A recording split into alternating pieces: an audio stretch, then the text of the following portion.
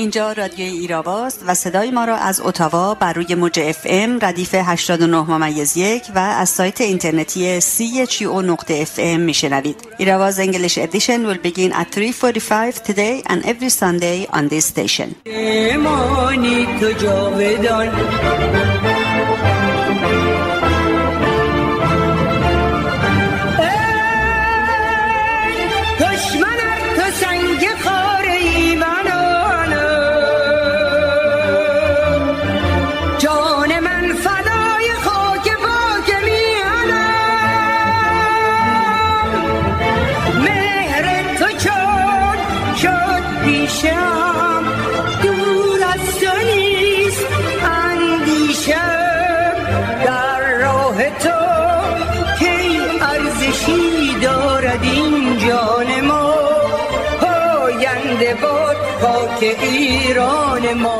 اگر هیچ عدالتی برای مردم وجود ندارد، پس بگذار که هیچ آرامشی هم برای حکومت‌ها وجود نداشته باشد. امیلیانو زاپاتا از رهبران برجسته انقلاب مکزیک علیه دیکتاتوری پورفیریو دیاز. شنوندگان گرامی، با سلام و درود به شما. برنامه این هفته رادیو ایراوا 24 اردیبهشت 1402 برابر با 14 می سال 2023 رو آغاز می‌کنیم.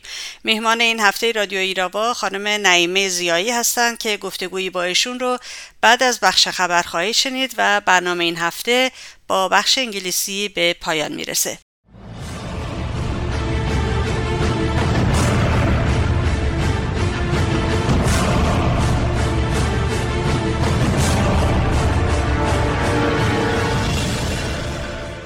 کانال تلگرامی قیام تا سرنگونی 17 اردیبهشت اعلام کرد که 210 سایت و سامانه وزارت خارجه رژیم را در تهران تسخیر و از دسترس خارج کرده است.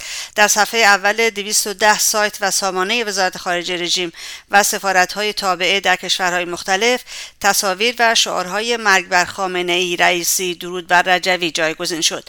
سرورها و بانک‌های اصلی وزارت خارجه در تهران منهدم شد و ده‌ها هزار سند از این وزارتخانه در اختیار کانال تلگرامی قیام تا سرنگونی قرار گرفت. این عملیات شامل دستیابی به سرور اصلی آرشیو وزارتخانه با ظرفیت 50 ترابایت حاوی بکاپ سامانه ها و بانک های اطلاعاتی و سرورها می شود. در میان اطلاعات به دست آمده، کارت بسیجی حسین امیرعبداللهیان وزیر خارجه رژیم آخوندها با شعار خرمشهرها در پیش است منتشر شده است. این خبر از جمله توسط خبرگزاری های اسوسییتد پرس، لوموند، واشنگتن پست، واشنگتن تایمز، ABC نیوز آمریکا، میامی هرالد، فاکس نیوز و خبرگزاری آناتولی انعکاس یافته است. اسوسییتد پرس در این باره می نویسد به نظر می رسد نسخه‌های ذخیره شده وبسایت‌های دیپلماتیک ایران در دبی، امارات متحده عربی، مونیخ، آلمان، سئول و کره جنوبی با پیامی به زبان فارسی مخطوط شده است: مرگ بر خامنه‌ای، درود بر رجوی. رسانه‌های حکومتی جماران نیوز، فراز دیلی و اکو ایران نیز این خبر را منعکس کردند. روزنامه بلژیکی هت لاتس نیوز درباره رابطه پرونده اسدالله اسدی، دیپلمات تروریست رژیم ایران که در بلژیک زندانی است و شهروند بلژیکی که در ایران زندانی میباشد نوشت: بلژیک و رژیم ایران ابتدا بر سر تبادل زندانیان به توافق رسیدند و سپس چند ماه بعد امدادگر بلژیکی اولیویه وان کاستیل به عنوان یک اهرم معامله دستگیر شد. این بر اساس اسناد محرمانه است که توسط مخالفان ایرانی حک شده. دبیرخانه شورای ملی مقاومت ایران 21 اردیبهشت برابر با 11 می در اطلاعیه انتصاب سفیر رژیم ایران به عنوان رئیس مجمع اجتماعی وابسته به شورای حقوق بشر سازمان ملل را که قرار است در روزهای 2 و 3 نوامبر برابر با 12 و 13 آبان سال جاری برگزار شود قویاً محکوم کرد.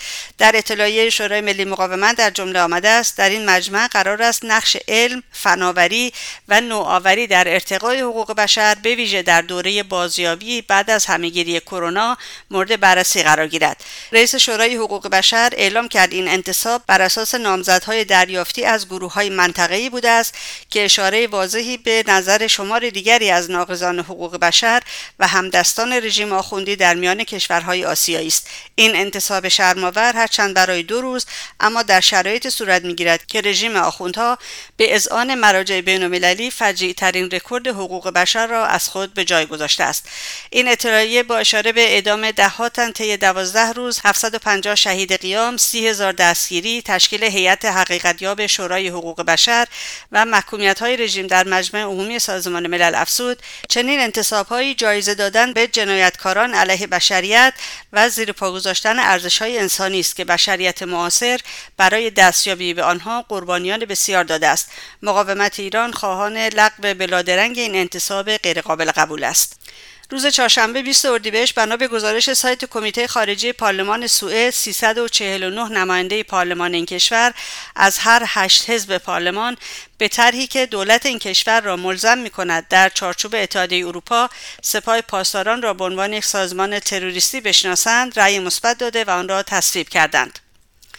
اکثریت نمایندگان پارلمان اسکاتلند از طرح 10 ماده‌ای خانم رجوی، رئیس جمهور منتخب شورای ملی مقاومت ایران برای دوران گذار و خواست مردم ایران برای یک جمهوری دموکراتیک طی یک بیانیه حمایت کردند. این نمایندگان تاکید می‌کنند که مردم ایران در جریان قیام سراسری خود با شعارهای خود روشن کردند که همه اشکال دیکتاتوری، اعم از شاه مخلوع یا استبداد مذهبی فعلی و هر گونه ارتباط با این دو دیکتاتوری را رد می‌کنند. نمایندگان پارلمان اسکاتلند همچنین سرکوب معترضان قیامی که از سال 1401 شروع شد را به شدت محکوم کرده و خواستار توقف فوری کشتار شدند. در خبر دیگر فرماندار و 22 شهردار استان پیمونته ایتالیا از طرح 10 ماده‌ای خانم رجوی حمایت کردند. بنا به اطلاعیه شورای ملی مقاومت ایران 20 اردیبهشت برابر با 10 می دست کم 67 زندانی از جمله 26 هموطن بلوچ در ایران اعدام شدند. خانواده‌های این قربانیان از ساعات اولیه بامداد مقابل زندان تجمع کرده و دست به اعتراض زدند که با شلیک گاز اشک‌آور و ضربات باتون نیروهای حکومتی مورد حمله قرار گرفتند. روز دوشنبه 18 اردیبهشت نیز رژیم آخوندها 2 زندانی به نام‌های یوسف مهراد و صدرالله فاضلی زاره به اتهام توهین به پیامبر اسلام را در زندان عراق اعدام کرد. در خبر دیگر و بنا به گزارش خبرگزاری حکومتی تصنیم، رژیم آقای حبیب چعب از هموطنان عرب که به حبیب اسیوط شناخته میشد را صبح شنبه 16 اردیبهشت اعدام کرد. مقاومت ایران اعدام آقای چعب را قطعاً محکوم کرد.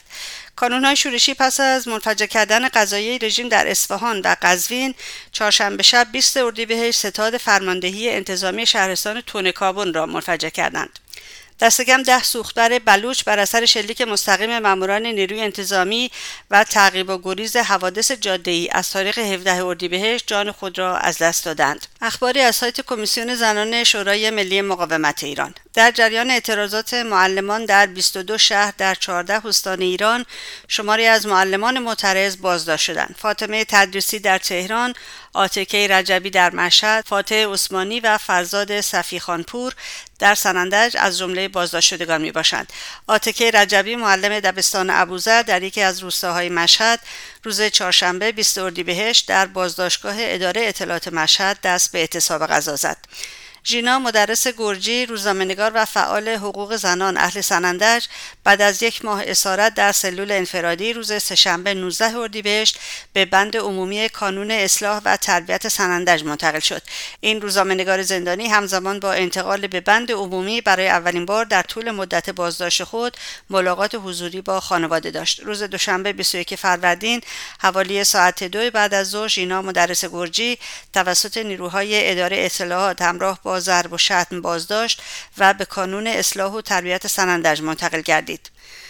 راحله نارویی 32 ساله بلوچ و همسر مجید دیارگر زندانی که به طرز مشکوکی مسموم و در سایه عدم رسیدگی پزشکی در روز 8 اردیبهشت در زندان گنبد کاووس جان خود را از دست داد، همچنان در بازداشت و بیخبری به سر میبرد. خانم نارویی پس از اطلاع از مرگ همسرش در زندان گنبد کاووس به همراه برادر خود در تاریخ 9 اردیبهشت به اداره آگاهی این شهر جهت پیگیری موضوع مراجعه کرد که توسط ماموران بازداشت و برادر وی بعد از 24 ساعت آزاد شد. شعبه 26 دادگاه انقلاب رژیم در تهران مریم وحیدیان روزنامه‌نگار را به 4 سال حبس محکوم کرد. مریم وحیدیان قبل از این به جرم اجتماع و تبانی به قصد برهم زدن امنیت ملی مورد تعقیب قرار گرفته بود. این حکم به مدت 5 سال به حالت تعلیق درآمده است. مریم وحیدیان روزنامه‌نگار حوزه کارگری خبرگزاری ایلنا در تاریخ 6 آذر در تهران بازداشت و در تاریخ 7 دی از زندان اوین آزاد شده بود. و آخرین خبر که مربوط به اعتراضات مردم ایران می شود. روز پنجشنبه 21 اردیبهشت اهالی دهستان یکانات مرن نسبت به تصرف زمین‌ها و مراتع خود توسط سازمان منابع طبیعی که با دخالت نیروهای امنیتی به خشونت کشیده شد، روز چهارشنبه 20 اردیبهشت بازنشستگان و مستمری بگیران تامین اجتماعی اهواز برای چندمین بار با شعار زیر بار ستم نمی‌کنیم زندگی، کو مهار تورم، دروغ میگین به مردم، حقوق بازنشسته پشت درای بسته، متقاضیان مسکن مهر مقابل درب ورودی وزارت راه و شهرسازی تهران، راهبران بانک شهر تهران در میدان فردوسی جهت مطالبات خود و روز سه‌شنبه 19 اردیبهشت معلمان 22 شهر از 14 استان کشور نسبت به تضییع حقوق اولیه‌شان، دستگیری معلمان، عدم رتبه‌بندی و عدم همسانسازی حقوقها تجمعات اعتراضی برگزار کردند. و این نگاه رادیو ایراوا بود به مهمترین رویدادهای هفته. برای دسترسی به پادکست برنامه‌های ایراوا به وبسایت ما radioirava.com مراجعه بفرمایید و رادیو ایراوا رو هم در شبکه‌های اجتماعی یوتیوب، فیسبوک، توییتر، تلگرام، اینستاگرام و تیک تاک دنبال کنید. لطفاً ایستگاه رادیویی CHO رو هم در توییتر و فیسبوک دنبال کنید. و با تشکر از رادیو ایران زمین در سوئد به خاطر پخش برنامه‌های رادیو ایراوا.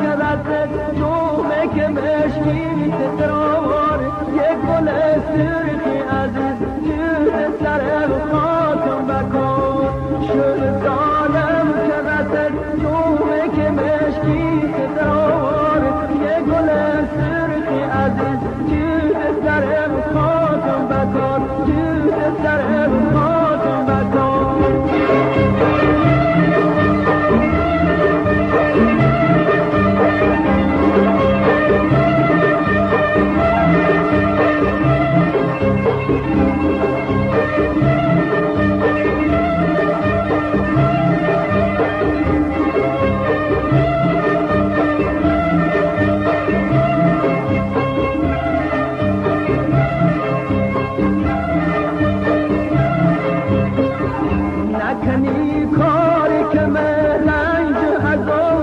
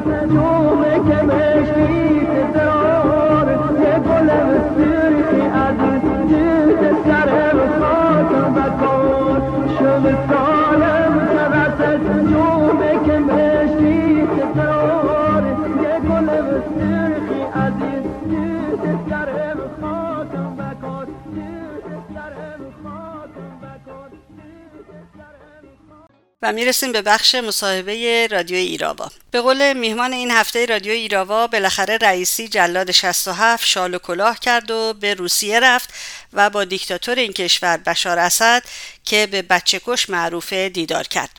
در این دیدار معاهدات بسیاری هم بین دو طرف امضا شدند. اما آیا این سفر برای تجدید قوای دو دیکتاتوری بود یا نشان از ضعف حکومت آخوندها داشت؟ این سفر چه تأثیری بر جنبش سرنگونی‌خواه داخل ایران داره؟ روسیه، چین و عربستان سعودی و بازیکنان قدیمی مثل آمریکا چه نقشی در آرایش نیروها در خاورمیانه ایفا می‌کنند؟ روز چهارشنبه در خدمت خانم نایمه زیایی، مهندس مکانیک و فعال سیاسی بودم تا پاسخ این سوالات رو از ایشون بشنوم. توجهتون رو همینک به این گفتگو جلب می‌کنم. سلام می‌کنم خدمتتون خانم زیایی عزیز. خیلی خوشحالم که یک بار دیگه در خدمتتون هستم. به رادیو ایراوا هم خیلی خیلی خوش آمدید. منم سلام میکنم خدمت شما و بازم ممنون که به من این فرصت رو دادید که در خدمتتون باشم و امیدوارم که بتونیم با هم دیگه یه برنامه پربار داشته باشیم و شنونده هاتون بتونن یک جلوه دیگه از نگاه مقاومت رو شاید از طرف ما هواداران کوچیکش بشنون. حتما همینطور خواهد بود. گفتگوی پر محتوایی خواهد بود. من مطمئن هستم. شما وارد هستین خانم زیایی، اصلا من نگرانی ندارم. خواهش میکنم. خانم زیایی، بس امروز ما در رابطه با سفر رئیسی جلاد هست که رفت سوریه و با بشار اسد خونریز و بچه‌کش دیدار داشت. سوال اولم اینه، رئیسی با چه هدفی اصلا به سوریه سفر کرد؟ بله، طبق فرمایش خودتون آخوندی رئیسی خیلی با عجله و هول یه سفر به سوریه داشت و شاید از ابتدا باید به این مسئله اشاره کنیم که تو چه فضایی قرار داشت که تصمیم به این سفر گرفت. ما یک چرخشی میشه گفت از طرف اتحادیه عرب دیدیم که با شروطی قبول کرد که کرسی سوریه رو در اتحادیه عرب بهش پس بده و این شرط که من تو اونجایی که متوجه شدم مهمترینش این بود که دست رژیم آخوندی رو از سوریه کوتاه کنه. دست رژیم آخوندی منظورم همون شبه نظامیایی هستن که در سوریه از حداقل 12 سال پیش در حال گسترش و ریشه دووندن هستن. این مهمترین شرطی بود که برای بشار اسد گذاشته بودن و یک سری شروط دیگه‌ای که همه اینها به شکلی دست و پای رژیم آخوندی رو توی سوریه در اصل کوتاه میکرد. همین باعث نگرانی رئیسی شد و به خاطر همین با یه هیئتی شال و کلاه کردن و به سمت اسد رفتن، چون مشخص شد که اسد این شرط رو پذیرفته و حاضر شده که به اتحادیه عرب برگرده با این پیش‌فرض که اجازه به جمهوری اسلامی نده که بیشتر از این پراکسیاش رو داخل خاک سوریه گسترش بده و تقویت کنه. به خاطر همین هم رئیسی میخواست از نگرانی اینکه چنین شرطی از طرف اسد پذیرفته شده در اصل جا حضور خودش رو نشون بده که این مسئله چیزی نیست که اون بخواد به همین راحتی ازش عقب نشینی کنه، به خاطر اینکه همونطور که توی مصاحبه ها و تلویزیون های خود رژیم هم میگه هزینه خیلی بالایی جمهوری اسلامی در سوریه کرده. طبق صحبت خودشون حداقل 3000 پاسدار رو نیروی بسیجی اعزام کرده به سوریه کشته شدن. 30 میلیارد دلار سوریه به ایران بدهی داره. خب این همه رو نمیتونه به همین راحتی ازش چشم بپوشونه، به خاطر همین موقعیت خودش رو در حال ضعیف شدن دیده و علت اصلی سفرش هم همین بود. در صورتی که اگر توی اخبار رژیم نگاه کنی و شکلی که رژیم میخواد این مسئله رو جا بندازه، میخواد نشون بده که این یه پیروزیه براشون که در اصل اینها تونستن در محور مقاومت جنگ رو برنده بشن و این نقطه پایان اون اتحادی که علیه اسد شکل گرفته بود. ولی واقعیتش همون از نظر من همونی بود که ابتدای صحبتم خدمتتون عرض کردم. یه سری قراردادم با بشار اسد بسته رئیسی. میدونید این اسنادی که امضا شده بین این دوتا دیکتاتور تو چه زمینه‌هایی هستند؟ حدوداً میگن 15 تا سند همکاری بین ایران و سوریه امضا شده. من چند تاشون رو مطالعه کردم، البته نه خیلی با جزئیات، ولی مهمترینش که میشه گفت من فکر میکنم که یه طوری در اصل رو دست خوردن جمهوری اسلامی بود که اون بهره برداری از معادن فسفات سوریه بود که جمهوری اسلامی فکر میکرد که این بهره برداری و استخراجش رو در اختیار جمهوری اسلامی قرار بدن، در صورتی که اینطور نشد و تمام قراردادها و معاهده‌های اقتصادی که بسته شد سودآورترین هاش رو به روسیه داد و دست جمهوری اسلامی رو بازم خالی گذاشت و توی یه قراردادی که از ایران امضا کرده بود خیلی مشخص اونجا نوشته بود که با توجه به این که این امکان وجود داره که حکومت فعلی دیگه سر کار نباشه، باید به دنبال بهره برداری از برنامه‌های کوتاه مدت بود تا طولانی مدت. یعنی میخواد خیلی با عجله بیشترین چیزی رو که میتونه از سوریه بگیره، با اینکه با هم پیمان هستن ولی در این حال میدونن که هر دو دیکتاتوری هستن و رفتنی. این یکیش بود. یکی دیگه سالی 50,000 نفر زائر به سوریه بره که فکر میکنم که حدود 3 تا 5 پرواز هفتگی بود. یه سری تفاهم نامه تأسیس بیمه و بانک مشترک بود، یه تفاهم نامه تو بخش کشاورزی بود، یه تفاهم نامه تو حوزه نفت بود و چیزی که به شکل کلی من برداشت کردم این بود که بیشتر باج دادن جمهوری اسلامی به اسد برعکس بود، نه چیزی به حکومت جمهوری اسلامی برسه. همش پرداختن از جیب مردم ایران به حکومت بشار اسد بود و اونم باج دادن برای اینکه اجازه بده اون همچنان بازیگر اون منطقه باشه، که من بعید میدونم که دیگه بازی به این شکل ادامه پیدا کنه. مثل که پروازها از دمشق به تهران هنوز ممنوع هستن، درسته؟ تا اونجایی که من میدونم بله، ولی قرار مثل این که 3 تا 5 پرواز هفتگی رو راه بندازن، اما من هنوز این رو میگم خیلی با جزئیاتش مطالعه نکردم که بتونم خدمت شما یک جواب دقیق بدم، ولی این به شکل کلی چیزهایی بود که تا اینجا من متوجه شدم توی این معاهده مشخص کرده بودن. درسته. اشاره کردید به اتحادیه عرب. خب البته عربستان سعودی نقش داره تو این زمینه که سوریه رو میخواد برگردونه به این اتحادیه. فکر کنید روسیه چه نقشی داره یا چین چه نقشی داره توی این برگردوندن سوریه؟ من فکر کنم همه کشورهایی که منافع اقتصادی توی این منطقه دارن خواهان یک منطقه امن و صلح آمیز برای منطقه هستن، اونم به خاطر منافع اقتصادی هست که دارن، چه روسیه، چه چین و چه عربستان سعودی. قاعدتا هیچ کدوم از اینا نگرانی بابت جنایت ها و مسائل حقوق بشری که در سوریه اتفاق افتاده و اتفاق میفته نیستن.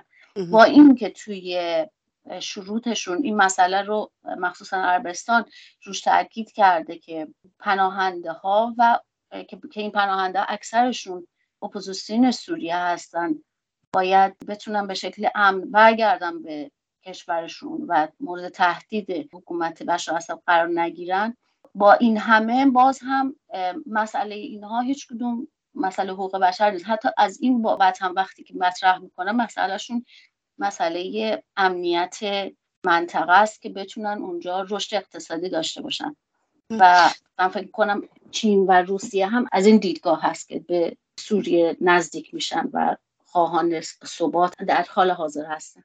این شکل جدید خاورمیانه با نقش روسیه، عربستان سعودی، چین توی خاورمیانه فکر می‌کنین چه شکلی خواهد داشت؟ میشه اصلا تصور کرد که خاورمیانه به چه شکلی در خواهد اومد؟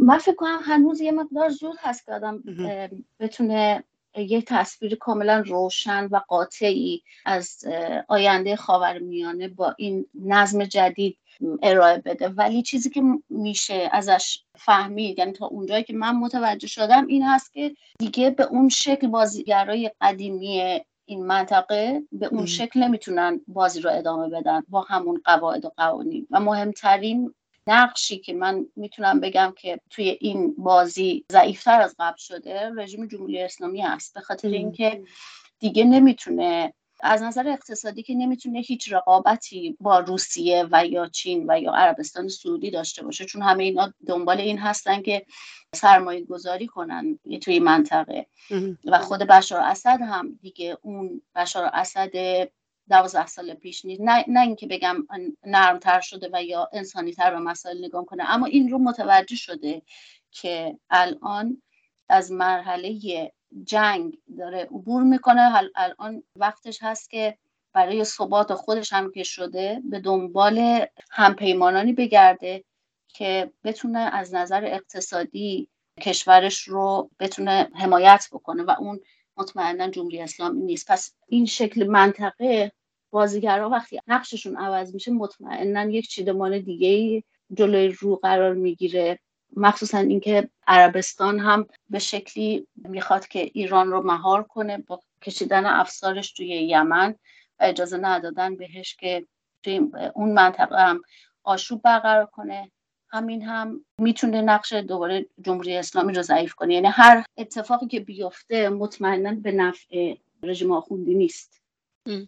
اشاره کرده به بازیگران قدیمی توی خاورمیانه. چند روز پیش باربارا لیف که مقام ارشد وزارت خارجه آمریکا هست یک سفری داشت به خاورمیانه و به طور مشخص به اردن و عراق. با توجه به اینکه این بازیگران نمیتونن نقش سابقشون رو ایفا بکنن مثل قدیم، به نظرتون آیا آمریکا و رژیم آخوندها توی خاورمیانه که الان داره شکل میگیره در حال یارگیری هستن؟ یعنی رژیم این قدرت رو داره که اصلا هم چه کاری بکنه؟ چه خبره اصلا تو خاورمیانه؟ رژیم که در اون حد نیست که بخواد که با توجه به موازین بین المللی و قوانین سیاسی که توی دنیا برقراره، تو عالم سیاست برقراره، بتونه در اصل این بازی رو بچرخونه. تمام کارهایی که میکنه و امتیازهایی که میخواد بگیره همش با ایجاد آشوب و باجگیری است. ولی در مورد ایالات متحده مطمئنا نقش ایالات متحده مثل قبل نیست دیگه. نمیتونه به اون شکل بازیگر اصلی باشه و بتونه، یعنی به شکلی که قبلا وقتی که اگر آمریکا با امری موافق بود تقریبا میشه گفت منطقه به اون سمت میرفت. الان دیگه به اون شکل نمیتونه نقشش رو بازی کنه. الان عربستان منافع ملی خودش رو با اعتماد به نفس بالاتری دنبال میکنه و این باعث شده که آمریکا وقتی که با اردن میره و یا کشورهای عربی و کشورهای اون منطقه، شاید نقشی که میخواد بازی کنه اینه که نقش جمهوری اسلامی رو توی اون منطقه کمرنگ کنه. و شاهد این حرف این هست که هیچ کدوم از، با توجه به اینکه همه این کشورها میخوان یک قراردادهای اقتصادی با بشار اسد ببندن، هنوز این تحریم ها برقراره از طرف آمریکا. این تحریم هایی که بهش فکر میکنم تا اونجا که میدونم بهش میگن سزار علیه بشار اسد، این تحریم ها رو گذاشته، هیچ کدوم از اونها رو بر نداشته. و از اون طرف هم تحریم هایی که برای ایران گذاشته، برای جمهوری اسلامی گذاشته، اونها هم همچنان هست. پس این کشورهای عربی اگر بخوان با بشار اسد بخوان معامله‌ای هم داشته باشن، این رو باید در نظر بگیرن و آمریکا از این بابت کوتاه نیامده. من یه سوال نقشش اینطوری. ببخشید تو کلامتون یه سوالی من نوشته بودم که ازتون بپرسم که آیا سفر رئیسی به سوریه معنیش اینه که این دوتا کشور یا این دوتا دیکتاتور میخوان تجدید قوا بکنن، ولی با توجه به توضیحاتی که دادید اینطور من برداشت میکنم که رئیسی در واقع به دنبال ثبات رژیم خودش هست که به سوریه رفته، یعنی از نقطه نظر ضعف رفته به سوریه. درست فهمیدم؟ دقیقا همینطوریه. شما وقتی که بعد از، فکر میکنم که هفته پیش بود که بشار اسد از شبه نظامیایی که از طرف ایران ساپورت میشدن مثل زینبیون و فاطمیون خواست که پرچمای رژیم جمهوری اسلامی رو پایین بکشن. یعنی این خیلی پیام روشنیه که میخواد نقش مخرب جمهوری اسلامی رو توی اون منطقه کم کنه. نه اینکه ما الان انتظار داشته باشیم الان مثلا بشار اسد بیاد با جمهوری اسلامی دشمن بشه، نه، اینها هم پیمان هستن و همچنان با هم کار خواهند کرد، ولی برای سرمایه گذاری تجاری و اقتصادیش دیگه به ایران احتیاج نداره و ایران بازی رو در اصل به روسیه باخت و از روسیه رودست خورد با این همه هزینه‌ای که کرد و آبروی نداشته خودش رو هم برد. اما در نهایت وقتی که به گرفتن امتیاز رسید ایران رو کنار گذاشت بشار اسد. فکر می‌کنم این رو تقویت، یعنی من به نظر من این تقویت این دو باهن در کنار هم نیست، تقویتشون نیست، تضعیف جمهوری اسلامی به شکل مشخص. درسته. آیا این سفر یا این شکل جدیدی که داریم ما می‌بینیم که رابطه جدیدی که بین رژیم ایران و بشار اسد داره گره می‌خوره اینجا، آیا تأثیری داره روی جنبش سرنگونی‌خواه داخل کشور ایران منظورم است یا حتی کشور سوریه؟ من فکر کنم هر فشاری که به جمهوری اسلامی بیاد روی جنبش مردم تاثیر میذاره و برعکس من فکر کنم که خیزش های مردمی هستند که روی تضعیف جمهوری اسلامی تاثیر میذاره. یعنی من یکی از دلایلی که میبینم که اسد یه مقدار از کنار اومدن با جمهوری اسلامی داره خودش رو کنار میکشه، یکی از دلایلش همین جنبش های اخیر اون به شکل مشخص داره میبینه که این حکومت پایداری نیست و بالاخره رفتنیه و مطمئنن که تضعیف شدن جمهوری اسلامی در سوریه روی جنبش ما هم اثر میذاره و از اون طرف روی سوریه اثر گذاشتنش به این شکله که اپوزیسیون سوریه اگر که قرار هست که برگردن به این معناست که حکومت فعلی باید اون تکثرگرایی رو بپذیره و حضور اپوزیسیون رو به رسمیت بشناسه و این خودش دقیقاً بر خلاف اون استراکچر و اون پایه های سیستم دیکتاتوری بشار اسد هست و چاره‌ای به جز این نداره. این معنیش این نیست که تغییر روش داده، این معنیش اینه که بین بد و بدتر انتخاب کرده، همونجوری که رژیم جمهوری اسلامی بین بد و بدتر انتخاب کنه.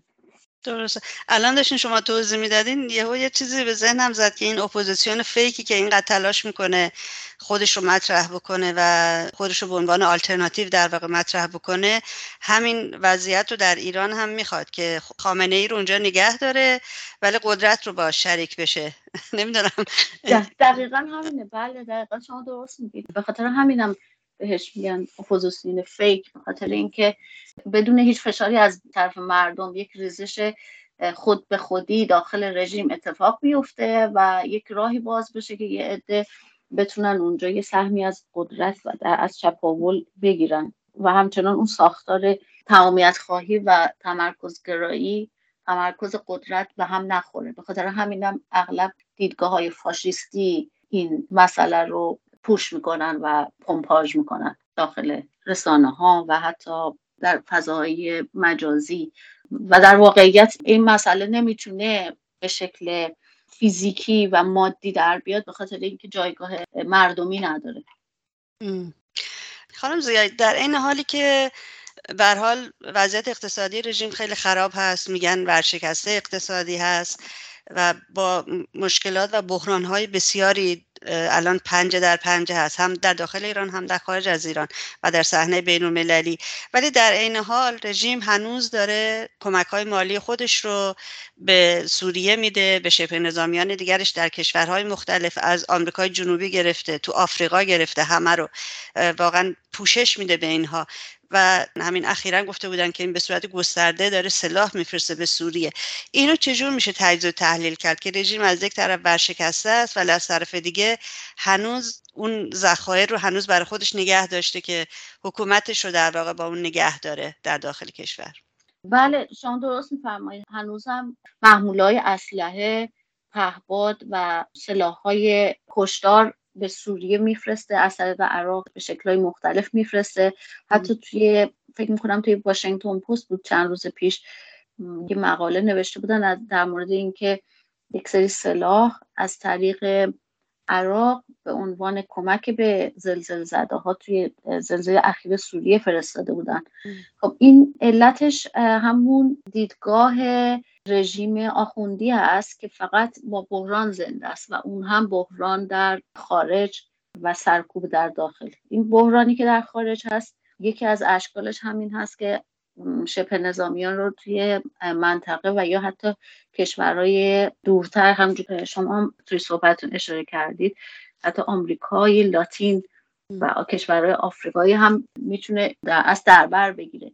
این همون بلوشویی هست که معمولا رژیم ایجاد میکنه و توی اون بلوشو هست که میتونه رشد کنه و میتونه نفوذ خودش رو نشون بده. اگر منطقه آروم بشه جمهوری اسلامی خود به خود ضعیف میشه و راحت از بازی خارج میشه و به خاطر همین هست با اینکه یه ورشکسته اقتصادی هست اما حاضره که از هر چیزیش بگذره اما نفوذ خودش رو توی سوریه کمرنگ نکنه. اما خب این چیزی نیست که بتونه به شکل قبل بتونه به همون شکل ادامهش بده. مطمئناً هزینه بیشتر میکنه و نتیجه کمتری میگیره، چون الان دیگه تقریبا حتی خود بشار اسد هم خواستار نفوذ جمهوری اسلامی نیست به این شکل.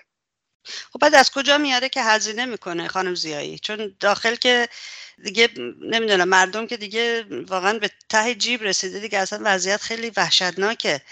این پولا رو از کجا میاره خرج میکنه؟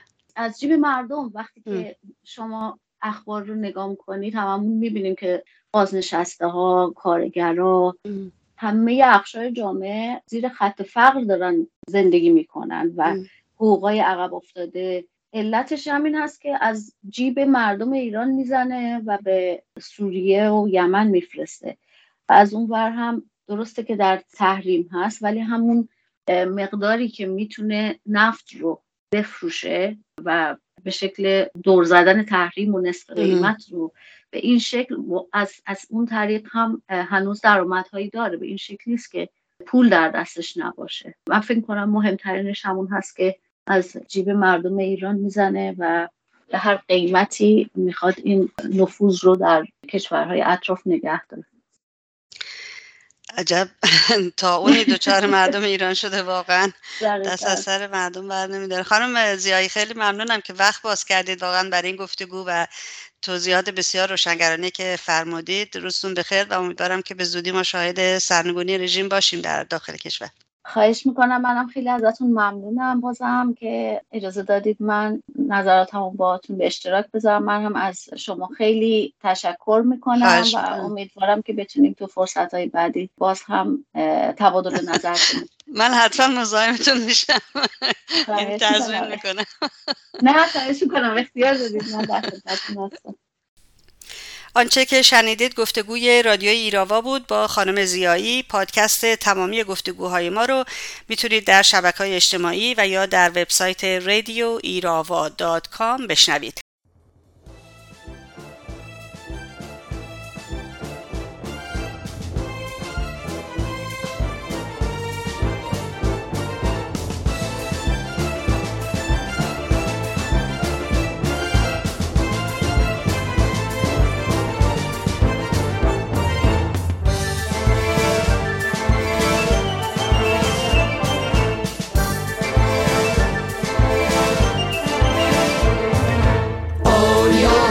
زندگی زیباست، آری آری زندگی زیباست، آری آری زندگی زیباست، آری آری زندگی زیباست.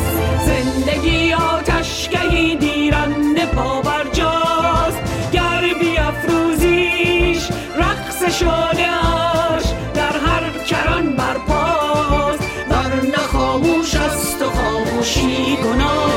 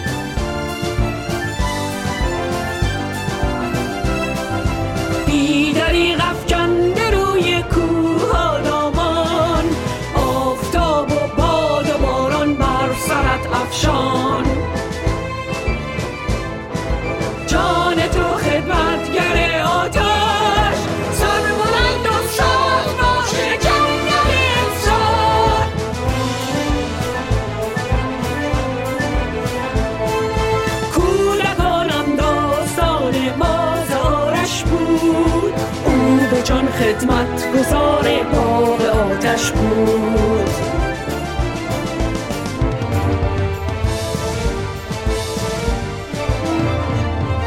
آری آری زندگی زیباست، آری آری زندگی زیباست، آری آری زندگی زیباست، آری آری زندگی زیباست، آری آری زندگی زیباست،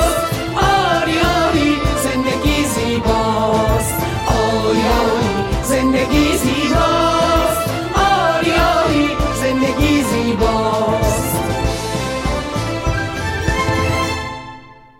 از اینکه تا این لحظه همراه ما بودید ازتون بسیار متشکرم و توجهتون رو به بخش انگلیسی ایراوا جلب میکنم. تندرست و شاد باشید و زنده باد آزادی. Good afternoon, my name is Narges Ghaffari and you're listening to Radio Irava on CHUO 89.1 FM and CHUO.FM in Ottawa. Today is May 14, 2023.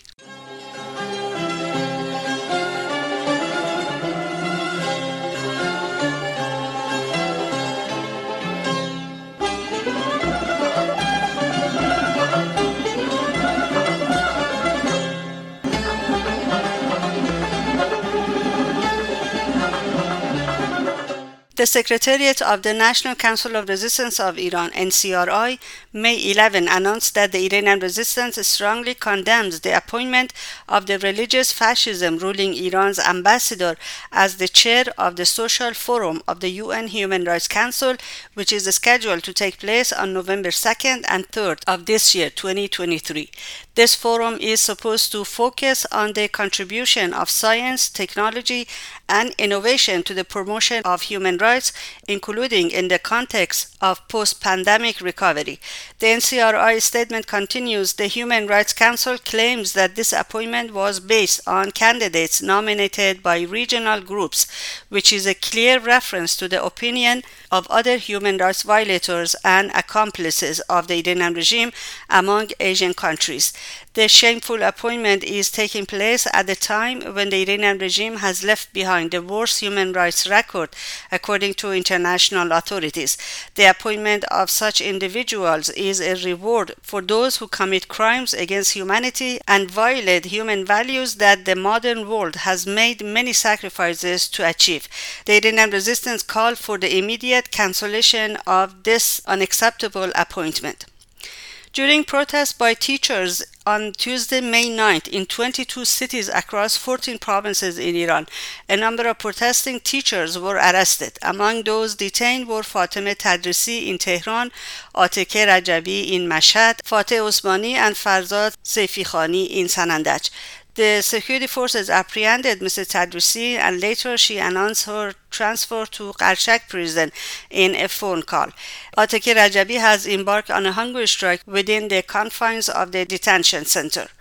Iranian regime's judiciary has sentenced Maryam Vahidian, a journalist, to 4 years in prison. Maryam had been previously pursued and imprisoned for assembly and collusion with intent to disrupt national security. Maryam Vahidian was reporting on workers' issues for the ILNA news agency when arrested in Tehran on November 27, 2022 and released from Evin prison on December 28 of that year. Jina Modarres Gurji, a journalist and prominent women's rights activist from Sanandaj, was transferred from solitary confinement to the General Ward of Sanandaj Rehabilitation and Correction Center in Iran on Tuesday, May 9, after 1 month of detention. Jina was previously charged by the Sanandaj Revolutionary Courts Branch 1 with acting against national security by forming an illegal group and joining it in February 2023. She had also been accused of propaganda against the state in the past. For more news regarding Iran, please visit radioirava.com or go to chuo.fm and follow the links to our website.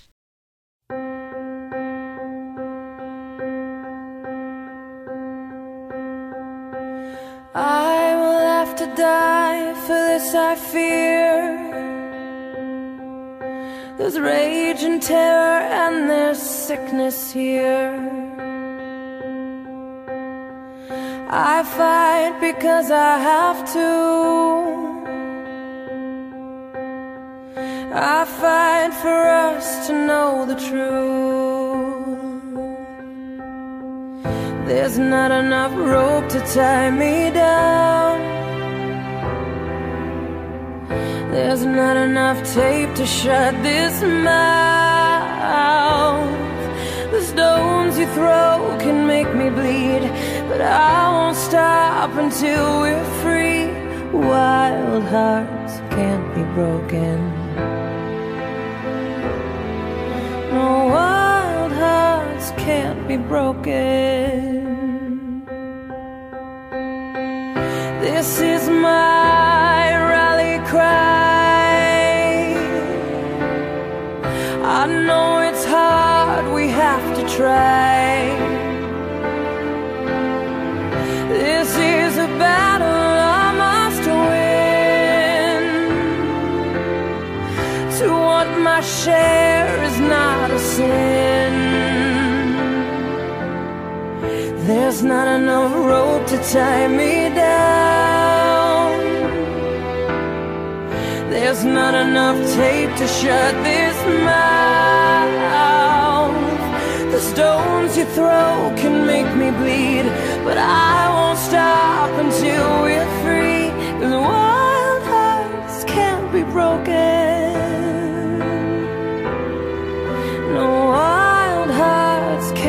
broken. You beat me, betray me, you're losing, we're winning. My spirit above me, you cannot deny me. My freedom is burning, this broken world keeps turning.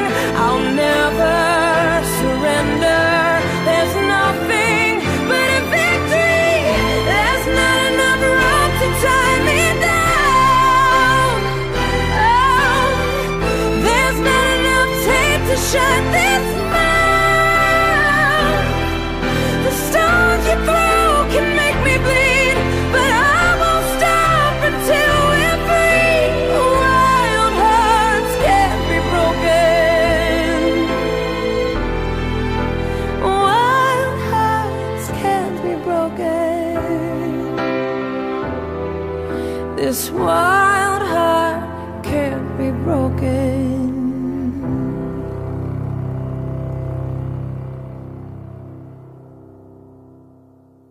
And this is it for this edition of Radio Irava on this May 14. Thank you very much for being with us.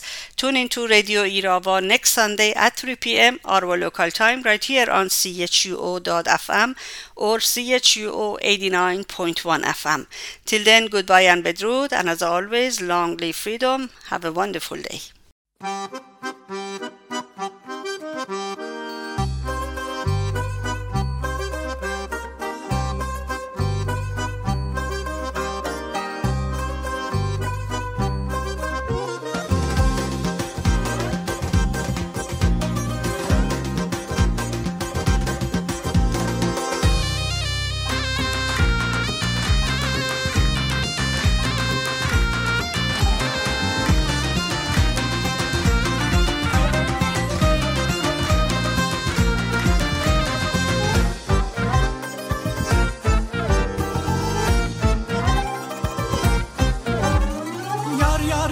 Salmaz, oyna gülüm oyna, salsa da yola sarmaz, oyna yarım oyna, vefaliyattan oyna, gelin gelip oyna, vefasız keder kalmaz, oyna canım oyna, omuzda kalmaz kız, mehdir cemalına gül, omuzda kalmaz kız, mehdir cemalına kız, öldürdü nazım beni, nedir hayalına kız, öldürdü nazım beni, nedir hayalına.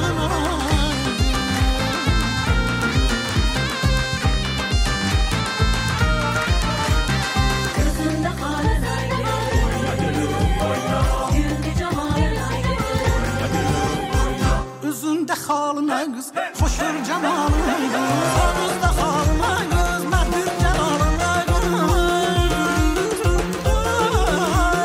omuzda halına kız, mehdir cemalına kız, öldürdü nazın beni, nedir hayalına kız, öldürdü nazın beni, nedir hayalına kız.